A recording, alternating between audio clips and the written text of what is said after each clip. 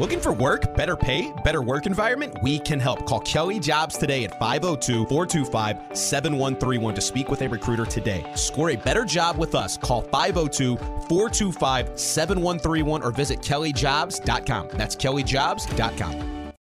Tired of jumping from job to job? How about a career in a recession-proof industry where you can make a difference and help create a healthier living and working environment? The pest management industry gives you the opportunity to work with more independence. OPC Pest Services will give you a chance to grow with advancement. Come be a part of our team at OPC Pest Services. Apply online at opcpest.com/careers. That's opcpest.com/careers.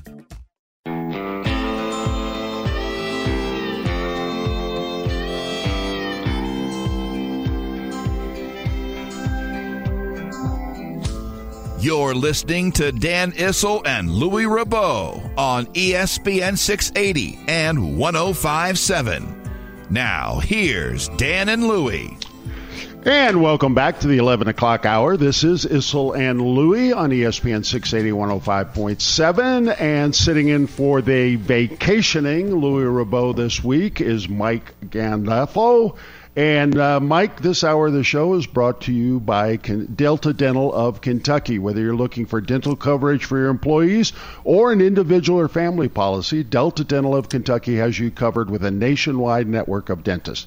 Plus, they offer Delta Vision, comprehensive vision plan through VSP. Enrolling in a dental or vision plan is easy. You can call them at 1-800-955-2030, or you can visit them online at ky.deltadental.com.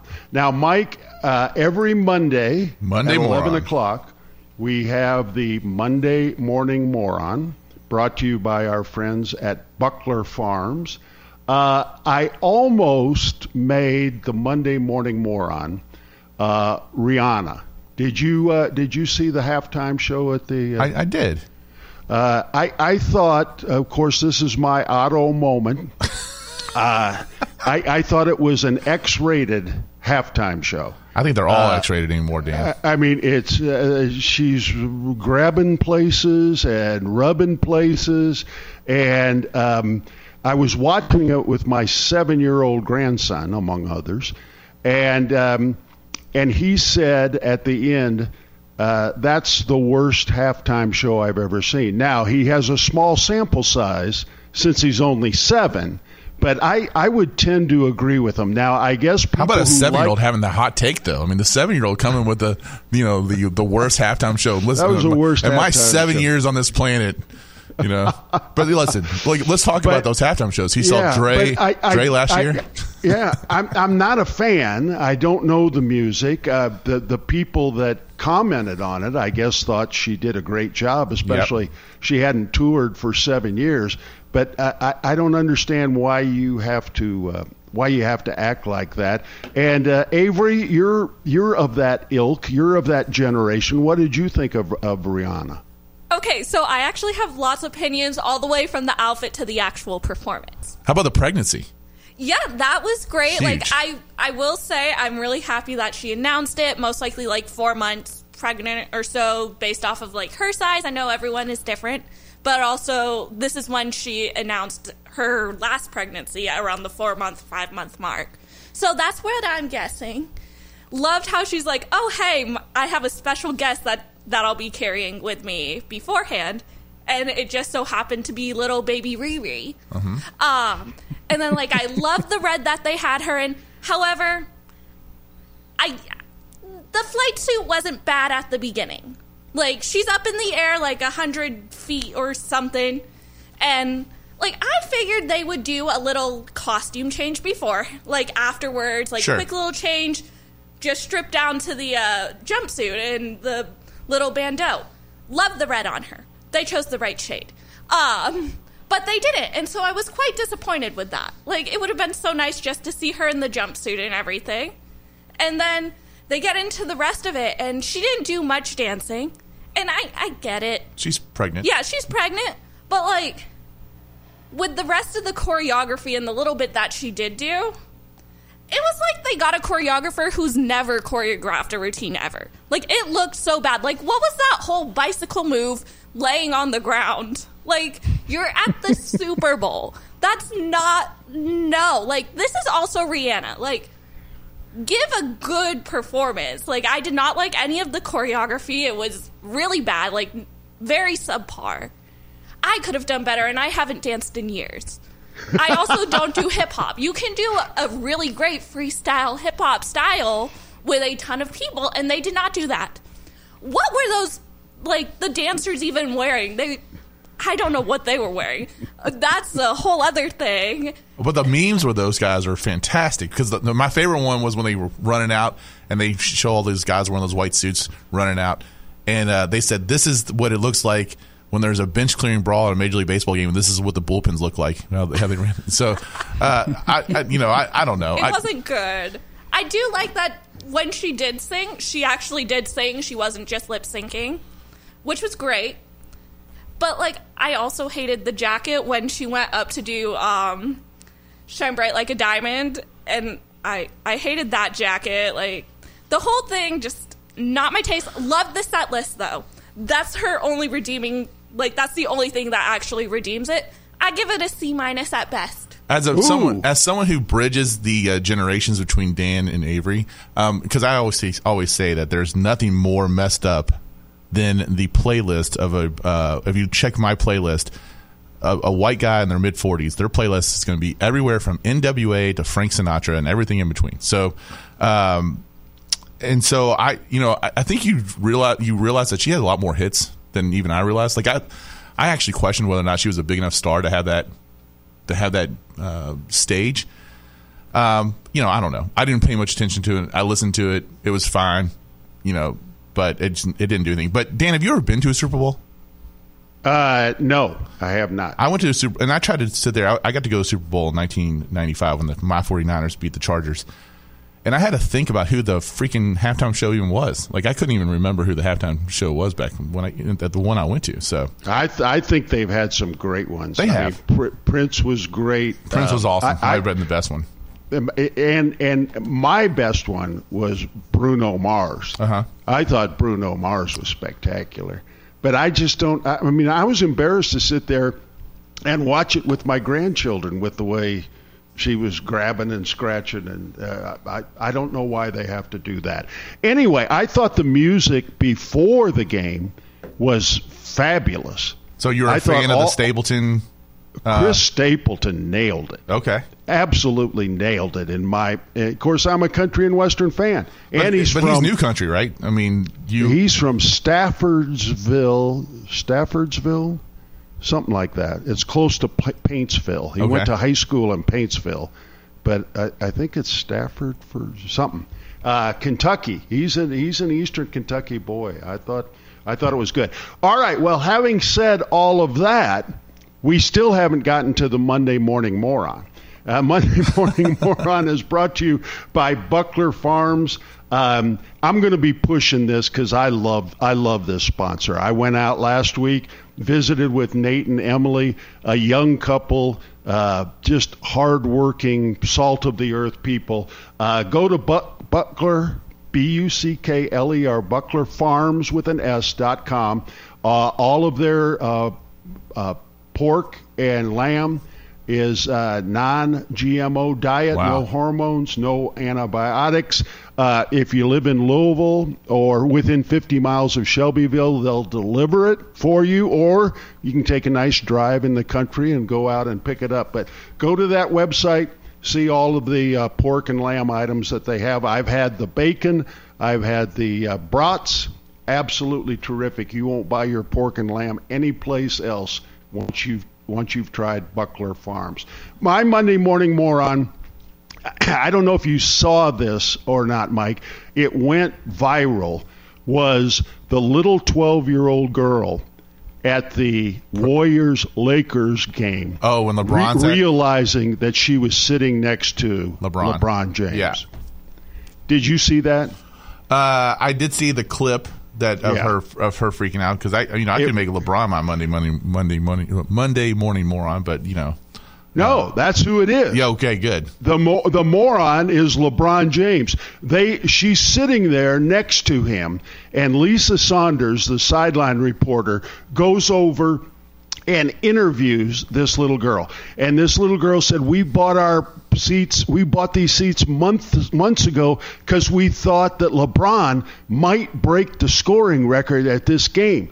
And then we found out that he wasn't playing, and we didn't know if he was going to. Now, the whole time that Lisa is interviewing this little girl, they are 6 inches from LeBron James. Mm-hmm. And LeBron James is sitting there with his beanie on and his sunglasses. Anybody who wears sunglasses at night indoors is a moron to start with. But Lisa keeps looking at LeBron while she's interviewing this little girl, and this little girl's just going crazy. This is the greatest moment of my life. And Lisa asks her the same questions about 4 times in a row, looking at LeBron, expecting LeBron to at least acknowledge the interview, acknowledge the little girl, smile at her. She asked her, have you spoken to him? Oh, no, I haven't talked to him. Hey, did you get his autograph? No, I didn't ask for his autograph. And LeBron is 6 inches away from this whole interview and does not even take the time to acknowledge this little girl who's going nuts because she's sitting next to him. And that is why LeBron James is Buckler's Farms Monday morning moral. I'll go back to even the unnecessary F-bomb he dropped after breaking Kareem's record. I mean, listen, I mean, the whole way that whole thing went down, and I would love to know, obviously I don't have the perspective of being on the upper echelon of that list of scoring in the professional basketball like you do. I mean, first off, for him and Kareem to not have any kind of relationship whatsoever, it was so awkward between the two of them. Just like it was between him and this little girl. And I give Kareem tons of credit for even showing up to the game. And then I really do. He took responsibility for their relationship being strained. I don't know if you saw that or not afterwards. And the way that LeBron has handled the entire thing, that's an iconic record in sports. Would you agree? No question. And I felt like it was brushed under the rug, like no one really even cared about it. And it's 100% because of the way that he has handled the entire situation and not understanding where his place in the game requires him to be a little bit more than just the prima donna that he is shown to be. And for him to drop that F-bomb on national television when it wasn't needed, that's just as vulgar as Rihanna, grabbing herself. So yeah. I don't get it. I don't get it. But, did you watch that? Did you watch him break the scoring record? I did not. Okay. I did not. I don't know what I was doing. I was doing something else. Yeah. But now I've said this many times on this show. Kareem, in my mind, Kareem's a special man. Not only for the longevity, the championships he won, the scoring titles that he had, but he is a very, very intelligent man. I mean, he writes articles for national publications. He's very thoughtful. He doesn't speak. And, LeBron just tweets whatever the politically correct thing to tweet. And I don't like it. He'll never. I know he's got the record, but in my mind, he'll never measure up to Kareem. Yeah, I mean, and again, he doesn't measure up to Kareem or Jordan in my estimation. No. Or I would even put Kobe in that as well. So it is interesting. I mean, he is one of the few guys you can probably count him on one hand that came out of high school with all the hype and actually panned out. I mean, you get Ken Griffey Jr. on the baseball side. I saw a stat. It's like out of all the number 1 picks in the Major League Baseball draft, I think only like the overall number 1 picks, I think like only 3 of them actually made it to the Hall of Fame, with Jr. being one of them. And the way that Ken Griffey Jr. has handled that kind of responsibility, and then watching how LeBron has been completely different. you know.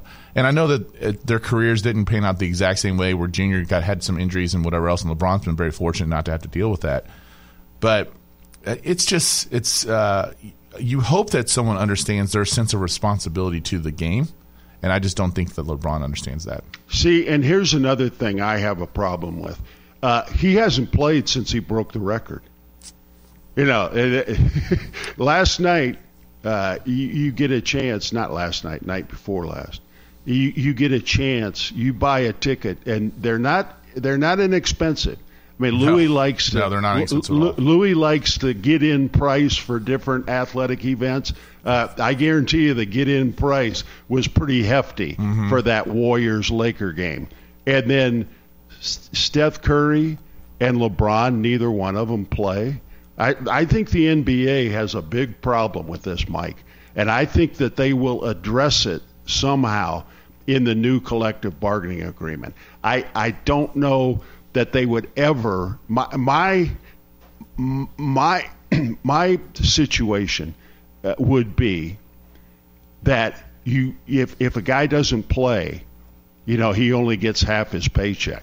You wouldn't see guys, sitting out because they have a hangnail if that was the case. But that'll never happen. But I guarantee you there will be something to address this load. I call it a load of crap management going forward, because you can't expect people to plunk down this kind of money to watch these games, and you get there and the people you want to see are sitting on the bench in their street clothes. It happened to me one time, Dan. I had the opportunity to go to the Reds game or go to the Kentucky Derby, and the Reds were playing. They were playing I can't remember if it was McGuire or Bonds, but it was a player that it couldn't have been McGuire, because I've seen McGuire play a lot, so it had to have been Bonds, a player that I had never really gotten to see play live before. And I took the opportunity to go see Bonds play instead of going to the Kentucky Derby, and then Bonds sat the game out. You'll be next Monday morning's moron. There is no athletic event, especially a regular season game. There is no athletic event I would go to instead of the Kentucky Derby. Well, I'll tell you right now, I think that was part of the youth of me in that situation, where I was probably taking the fact that I've been to so many Kentucky Derbies for granted. And, so I would agree with you now. Yeah, looking back at some of the dumb things that we do when we're younger, right? So that was definitely one of them. Yeah, I've told this. That didn't happen much. When I was playing, I mean, one of the records that I'm most proud of in my professional career is that in 15 years I missed 24 games, Mike. I in 15 years I never missed back-to-back games. Wow. And it didn't happen. It didn't happen much. I mean, I was very blessed that I never had a major injury. And I played through some injuries and played through some illnesses, obviously. But I remember one time we were playing. It was an exhibition game, and the Nuggets were playing the Philadelphia 76ers, and it was someplace in Western Canada. I don't know. It wasn't Vancouver, Edmonton, Calgary, someplace like that I'd never been to. And so we come out, the place is packed. And one of the funny sidebars was when they announced us, they said, wearing sweater number 44. They were so used to hockey. Yeah, that's great. Wearing sweater 44. But Julius was on that team. George McGinnis was on that team. Jeez. And I want to say Daryl Dawkins. Maybe it was Moses Malone. Anyway, but I remember George and Doc were on that team. And none of the three dressed for that game. I thought we were going to have to fight our way out of the arena that night. People were booing, they were throwing stuff on the floor, and I don't blame them. No, they paid good money to come and watch those guys play, and they sit down. That was the only time I can remember it happening during my career. One time I used to love to go to spring training when I was in my 20s, and I went down and I saw the Orioles back when Cal Ripken was actually still playing. Now, he did not play in that spring training game, but you know what he did do? He went out probably in the 5th inning and probably signed autographs from the 5th inning all the way probably through the 8th inning. Right, yeah. To make sure that, hey, I know that you all probably came – I mean, in spring training, you guys play and they don't play, whatever else, but – he wanted to make sure that the people who came to see him play at least had the opportunity to get an autograph. Yeah, no, I get that. I mean, spring training and exhibition seasons is different. Well, I think that's also, though, I guess, demonstrating the responsibility that you have when you're in that situation, right? And so, and I think we saw, I mean, again, it was a Super Bowl, so he was going to play, but the way even Mahomes handled his injury once it happened and never really made a big deal out of it. You know, high ankle sprains are extremely painful. He was not really in danger of injuring it further, just the way those things go. But he was in a lot of pain, and he tried to not make any excuses for it. He dealt with it. I'm sure when he went down right before halftime, there was a lot of people who were wondering, you know, is he going to be able to come back? I was actually shocked that they didn't take him right back to the locker room right then and there. Yeah, I think that had probably something to do with the fact that he wanted to show that he was strong and going to be there for his team. And, you know, it was pretty impressive the way that he handled his injury. And I'm sure it's going to be painful for the next couple of weeks. But, you know what, when you put that Super Bowl ring on, it's all worth it. So. He's kind of a throwback, isn't he? I mean, no question. No question. Where do you think, and we'll talk more about the Super Bowl and the game in the last half hour, but where would you put Mahomes all time? It's a little early to have that conversation, Dan. I mean, because he's still got a long way to go, you know. But I did read this morning that he is the first player at his age. He is the first player to have multiple, or maybe his first quarterback, multiple Super Bowl rings and multiple MVPs. Super Bowl MVPs. Yep. And has he been an MVP of the league twice as well? Is that true? I believe so. Yeah. I mean, he's in some rare air right there, and I think it comes down to his, you know, how long can he sustain that level, right? And so the Chiefs look like they're freaking geniuses for paying him what they paid him and making the decision to get rid of Tyreek Hill and realizing they could make roster decisions around him and that he could carry the franchise. That they could find the right pieces at an affordable rate. And now we're going to see what the Ravens do, because the Ravens have got to look at that exact same situation and decide, do they want their resources to go to the quarterback and then fill in around him because they think Lamar could be that kind of person, or do they make that decision that he's probably not the guy? You know, that's the kind of stuff that I like looking at, because, you know, in the NFL you only get so much money to deal with. Yeah, and it's a hard cap. I don't know what. Of course, baseball doesn't have a cap, and hockey. I'm not familiar with exactly how their cap works. I think it's more like basketball, where it's a soft cap and there are ways to get around the cap. But the NFL, and I don't know how they ever got the Players Association to go along with this. The NFL is a hard cap. This is what you get to spend, and you can't spend a penny more. But the thing that's amazing about this Kansas City team is, Mike, they have one of the youngest teams in the league. Yeah. That, to me, is just incredible. But that also means they're going to have these contracts that are going to circle back around, that they're going to have all these decisions to make about. Just like the Bengals are going to have to make a decision on, are you going to keep Chase and Burrow and pay them both? And then who's not getting the money when you do that? And it's a fascinating thing to kind of watch from the business side of sports. And I actually saw a post today that I thought was fascinating. Speaking about baseball not having a cap, they actually put what percentage of a player's salary. So the Reds were that had the highest percentage of their payroll going to one player.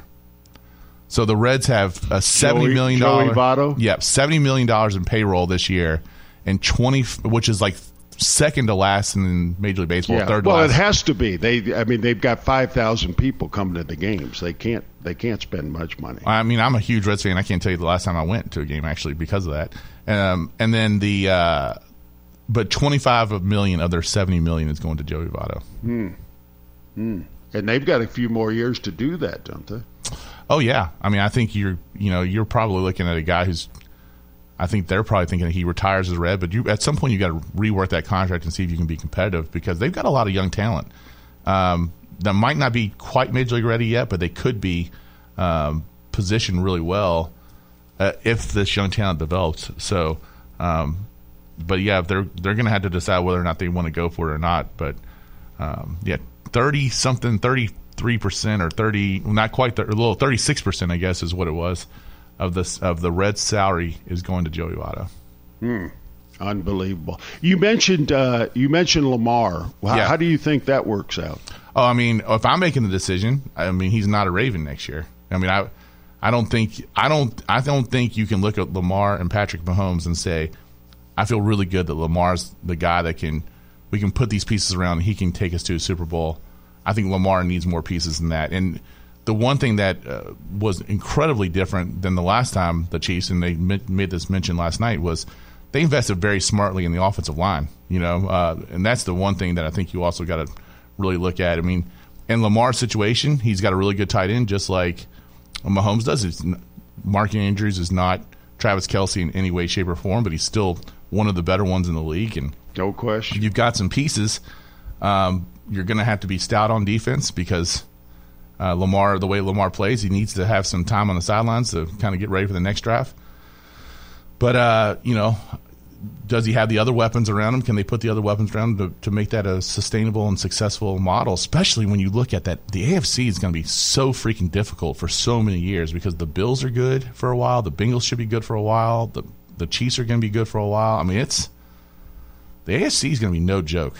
I mean, so the NFC looks a lot easier to navigate right now than the AFC does for the foreseeable future. Yeah, I think you're absolutely right there. I think the Bengals, the Bills, and the Chiefs are going to be around for a while, and maybe you can add the Chargers to that. They've got some real upside. Yeah. The Jaguars, I think, could be the next one that joins that party, right? So right. Yeah. So if they don't pay Lamar, then what? I mean, they probably put the franchise tag on him, don't they? I would agree. I would think that that's probably what they're going to do. Yeah, they're gonna buy themselves some time to make so the decision makes itself, basically, right? Yeah, for sure. Yeah. For sure. All right, this is Issel and Louie on ESPN 680 105.7. Mike Gandolfo sitting in for Louie. We'll be back after the break, and we'll talk more about the Super Bowl. So a reminder that this a part of the show is brought to you by our friends at Delta Dental of Kentucky. Delta Dental, ky.deltadental.com.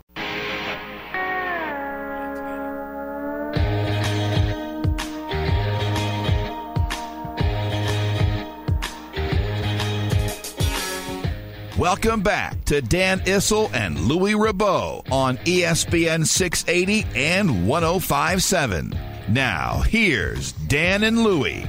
All right, welcome back to ESPN Louisville.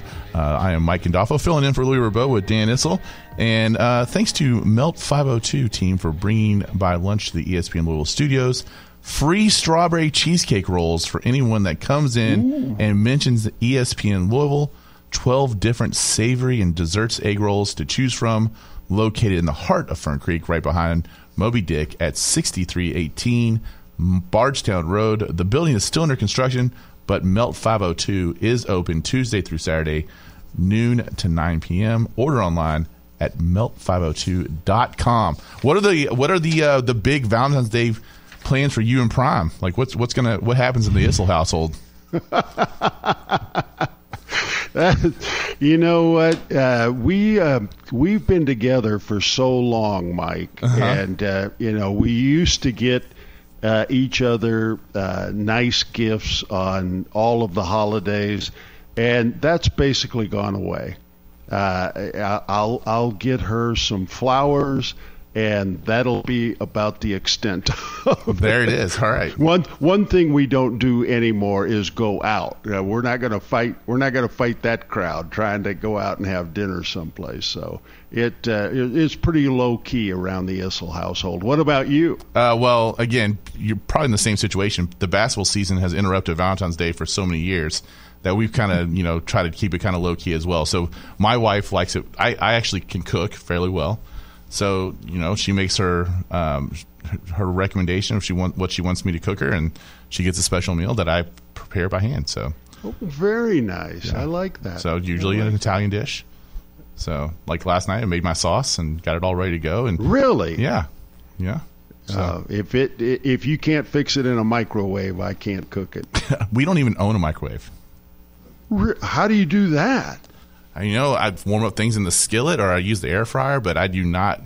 Our microwave died like 5 years ago, and we were like, do we really want to use this? Is it good for you and whatever else? And we got rid of the microwave, and we've never went back to having one. So you learned something interesting about me today, that there's no microwave in the Gandolfo household. So I am making, finally, we needed more Italians in this place, because the two Italians that are here just don't carry the mantra of being Italian enough. So, I came in here. And hey, there are people that might say we have too many Italians down there. Three Italians, I guess I should say, because, yeah. So, so yeah, I think that's going to be it. That's what we're going to do, and then we'll just kind of take it easy. I don't think there's any basketball games to interrupt us. This is actually like the first. It's been weird because my daughter's not playing basketball this year because of her concussion situation. But this is like the first time that we've been together that there has not been a basketball season involved in our relationship during the winter, which has been interesting. Yeah, and with Kentucky and Louisville, you could argue there hasn't been one this year. Yeah, either. Exactly right. So, and she actually used to coach high school basketball as well. So, awesome. We got it on both ends of us. Yeah. One year, Dan, I had my starters. It was when we were young, and I was a young head coach, and I had my starters. Each of them had a different little gift, and so when they were announced, they ran up in the stands and they gave her the gift. That was the only time I did anything kind of romantic or whatever. Oh, that's very sweet. Yeah, very sweet. Well, let's talk in the time we have left here this morning. Let's talk a little bit about the Super Bowl. Sure. My impression was it was one of the better Super Bowls that I've seen. I mean, it was very competitive. When Philly had a 10-point lead at halftime and Mahomes was limping to the locker room, you were a little bit concerned. But very competitive game right to the end. I thought, Hurts did put it on the ground one time, and they ran it back for a touchdown. But both quarterbacks played exceptionally well. Hurts threw for over 300 yards, a touchdown, ran for 3 touchdowns, which tied a Super Bowl record. Terrell Davis for the Broncos did it. The first quarterback to do that, obviously, so it set the record for quarterbacks. Mahomes, I thought, was terrific. I thought it was a very well-played game. I thought so, too. I mean, I think there was probably no one who was obviously didn't want the penalty call because it hurt his team, but took the spotlight off that fumble when the call at the end of the game happened for the defensive holding call from Jalen Hurts fumbling the ball. I mean, I feel like people forgot about that fumble. And it was, as well as he played, it was such an egregious mistake. He just dropped it. He didn't get hit. Yeah. He just mishandled it, and it was and then, of course, they had the other pick six or the other fumble that was ruled not a catch. And can you determine in the NFL what's the catch and what is not a catch? No. I thought for sure that was a Kansas City touchdown. He caught it, he turned upfield, and then he got hit and dropped the football. I was shocked that they called that an incomplete pass. And there was 3 of them, I guess, in that game where they were trying to determine whether or not it was caught or not caught, and it's just it's fascinating because I think if it looks like a catch, smells like a catch, then it is a catch. But because of replay, we've got into the nuances of exactly what a catch is. It's taken away a little bit of that human element, I guess. So and there was the one that Andy Reid challenged, that Goddard caught, and. When you slowed it down, they called it a catch on the field. When you slowed it down, I think they were right. I think the officials got that right. Yeah. But yeah, the holding call, I guess, you still don't, even if they don't call that.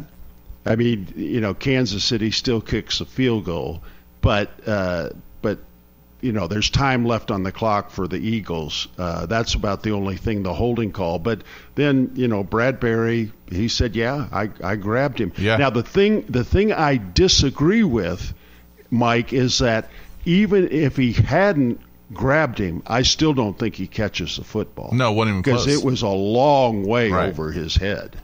Yeah. It was not catchable at all. But I don't think on that defensive holding call, I don't think that matters, right? Because the defensive holding happens before the ball leaves the quarterback's hand. Right. Yep. So, it was crazy. It was a great game to watch. It was entertaining. I mean, it was enough action to kind of keep you invested where you didn't feel like it was dragging on. The game moved pretty well.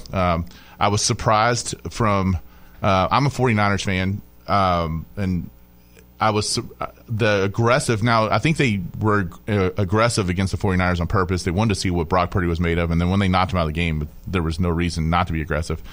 But I feel like that Philly defense was more aggressive the entire year. I mean, they led the NFL in sacks, right? And they just could not. And I couldn't tell if it was a scheme thing, but it seemed to me like it was a scheme thing on the Eagles' part, where they were not going to be as aggressive going after the quarterback. And when Mahomes has got that rough angle, like why they didn't try to get him out of the pocket a little bit more, try to get him a little bit more mobile, put some more pressure on him. They stayed back, and I felt like their defensive game plan was completely different than what they've played the entire year.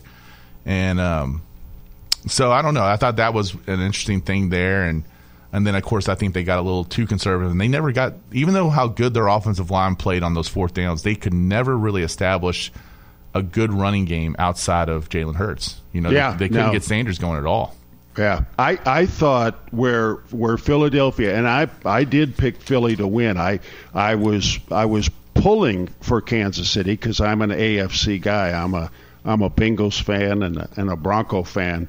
So I was pulling for Kansas City, but I didn't think they'd win the game. I thought Philly had the advantage in their offensive line versus Kansas City's defensive line, and I thought they had the advantage in their defensive line going against Kansas City's offensive line, and neither one of those proved to be true. The one, probably the most shocking statistic, is that Kansas City picked up more rushing yards than Philadelphia did. Yeah, I didn't think that there was any way possible for that. And then I stayed up because it wasn't as late here, but afterwards Chris Berman had the post game show. Yes, I got to see a little bit of that. Yeah, and they had Andy Reid on there, and Reid said, we knew we could run the football against them. Mm-hmm. And I that really surprised me because I didn't think they would be able to. And he also said, and we thought with their defensive line being as good as it was, we thought the linebackers and the middle of the field was where we could attack them, and that's exactly what they did, both with the run and with the passes to Kelsey. So I was a little surprised. I gave Philly the edge in those two areas, and I think Kansas City proved that their two lines were just as good, if not better, than Philadelphia's. Yeah, and I would agree with that. Well, again, I still don't think that Philadelphia challenged the offensive line of Kansas City enough.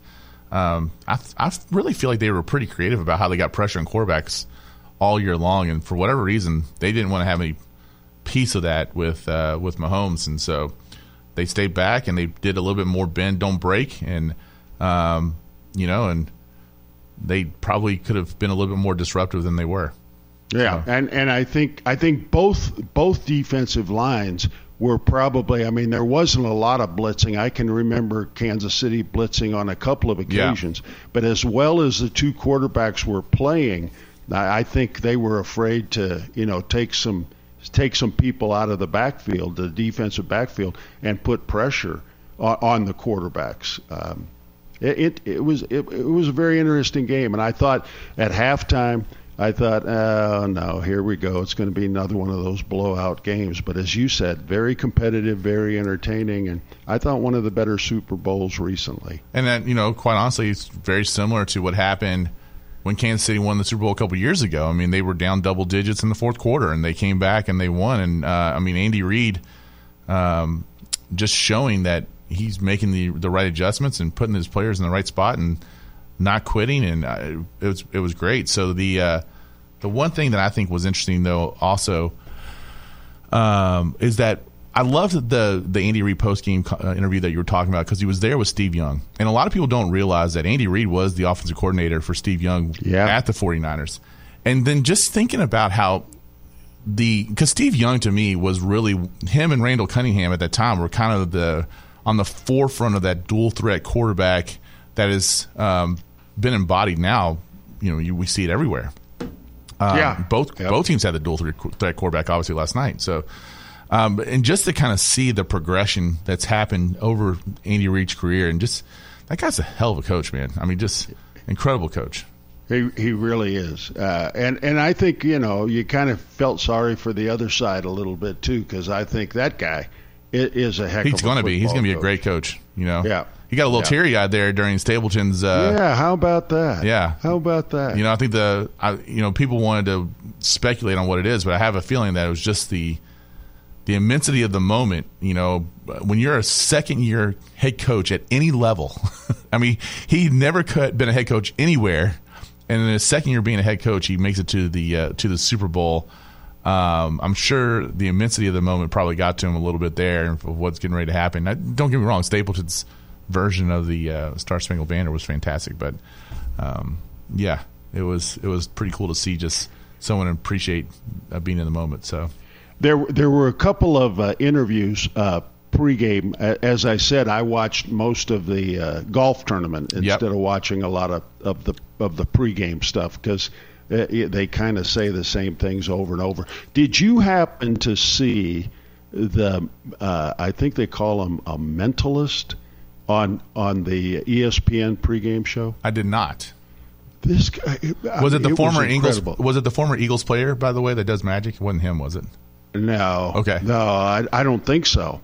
No, this guy wasn't a player, because he's about 4.5 feet tall. He couldn't have been a former player. But if you find a clip of that, it was on ESPN. Okay.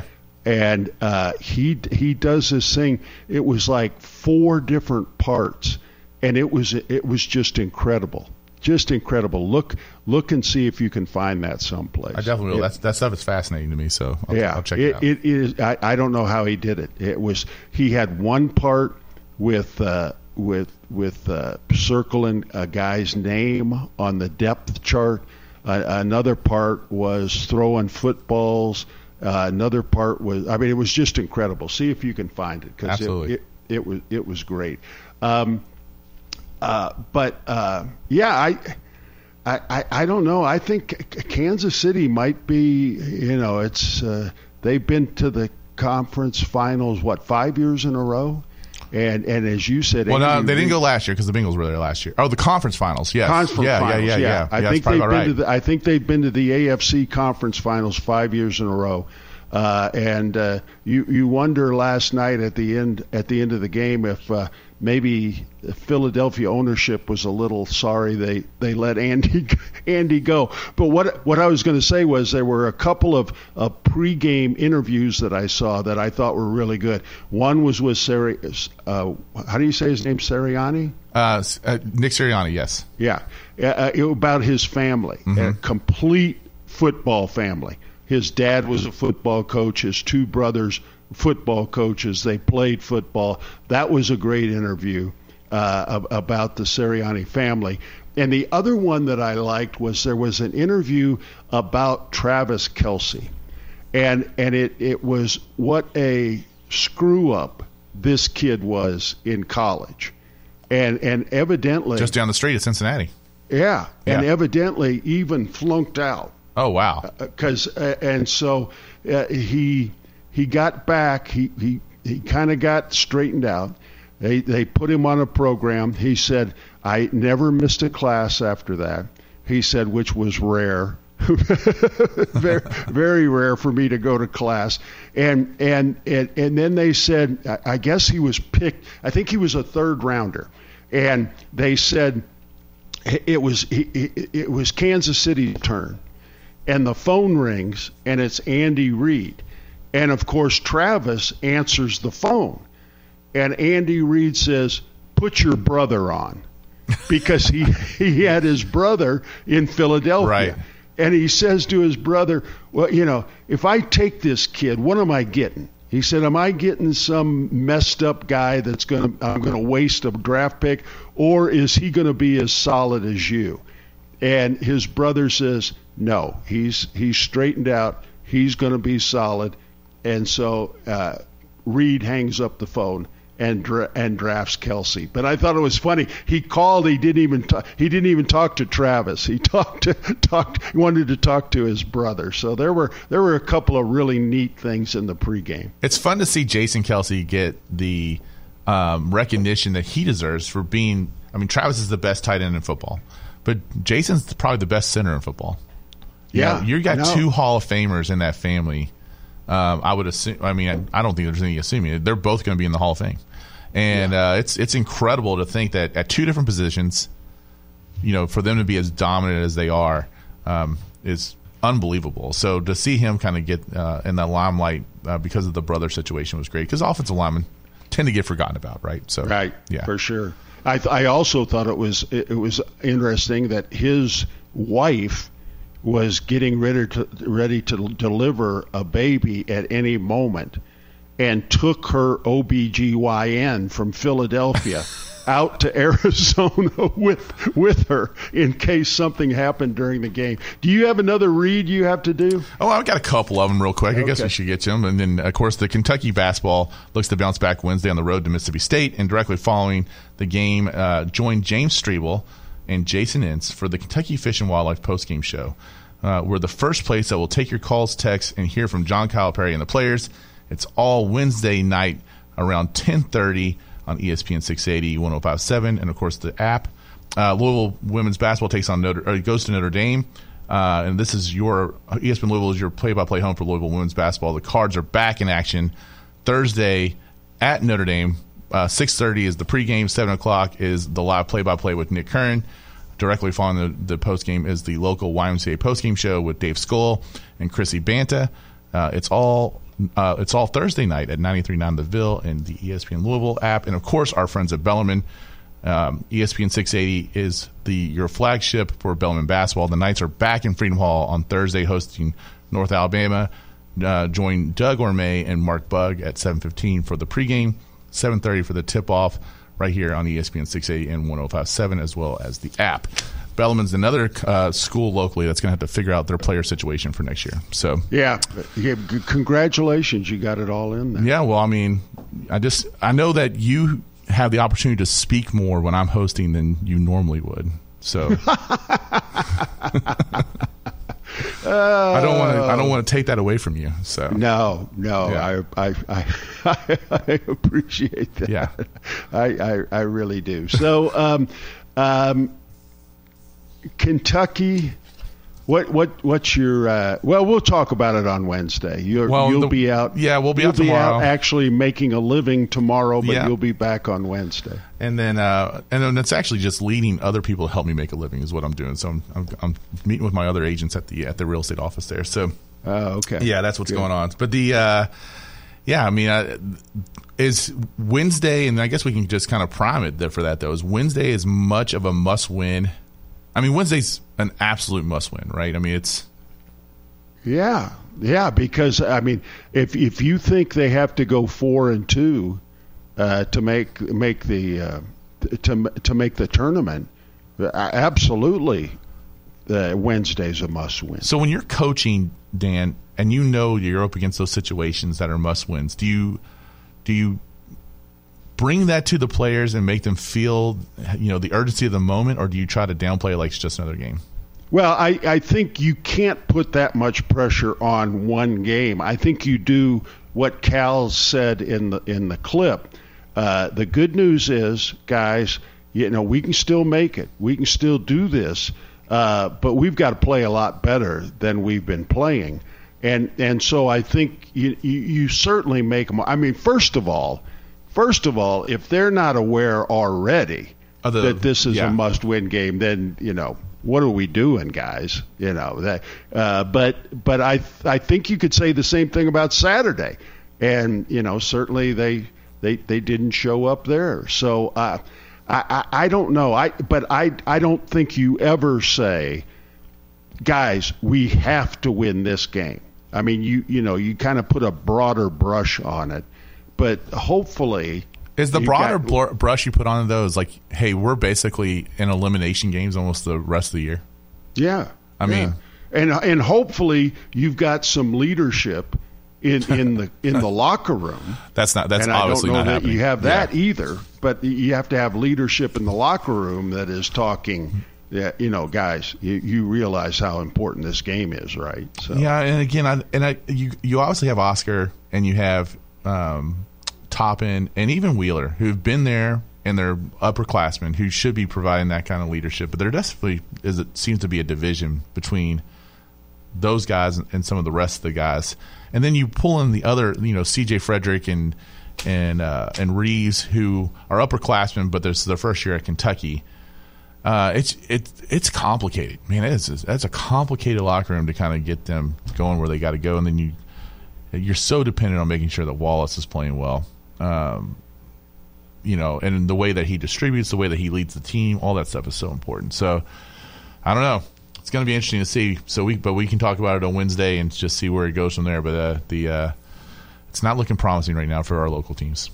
Now, what do you put? Mike Pratt used to say, I don't know this NIL stuff is going to work. Mm-hmm. It might lead to a divisive locker room. Do you think that could play any part of it? I think the whole NIL thing was could absolutely work if the universities stay out of it and let the kids figure it out for themselves. I think the universities being involved with it probably makes that situation possible. Yeah, I don't know how I would feel. I mean, I would know Oscar was National Player of the Year, and he's the best player on the team. But I don't know how I would feel when he goes out and gets in his Porsche, and I get on my bicycle. I don't know how that would work. All right, I hear the music, which means we're at the end of another broadcasting day. Mike, thanks for filling in for Louie. Have a good day tomorrow, and we'll see you again on Wednesday. This has been Issel and Louie on ESPN 680 105.7. Have a great day, everybody.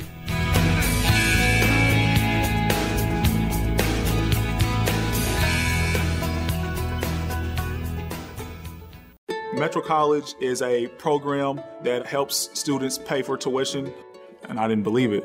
You have to work third shift 5 days a week. It's a great and rewarding thing when you graduate. I would do it all over again, just like I just did. You know those buddies who magically become medical professionals when you're not at the top of your game? The ones who say, "Come on, muscle through it," but then also say, "Hey, you should probably see my specialist." Or surgery or pain meds. It's almost always false, false, and false. Athletico's physical therapists, the same therapists who work with professional athletes, can tackle those little aches and pains from the start, before they become big ones. So next time, don't believe everything you hear. Instead, start with Athletico. Schedule your free assessment at athletico.com.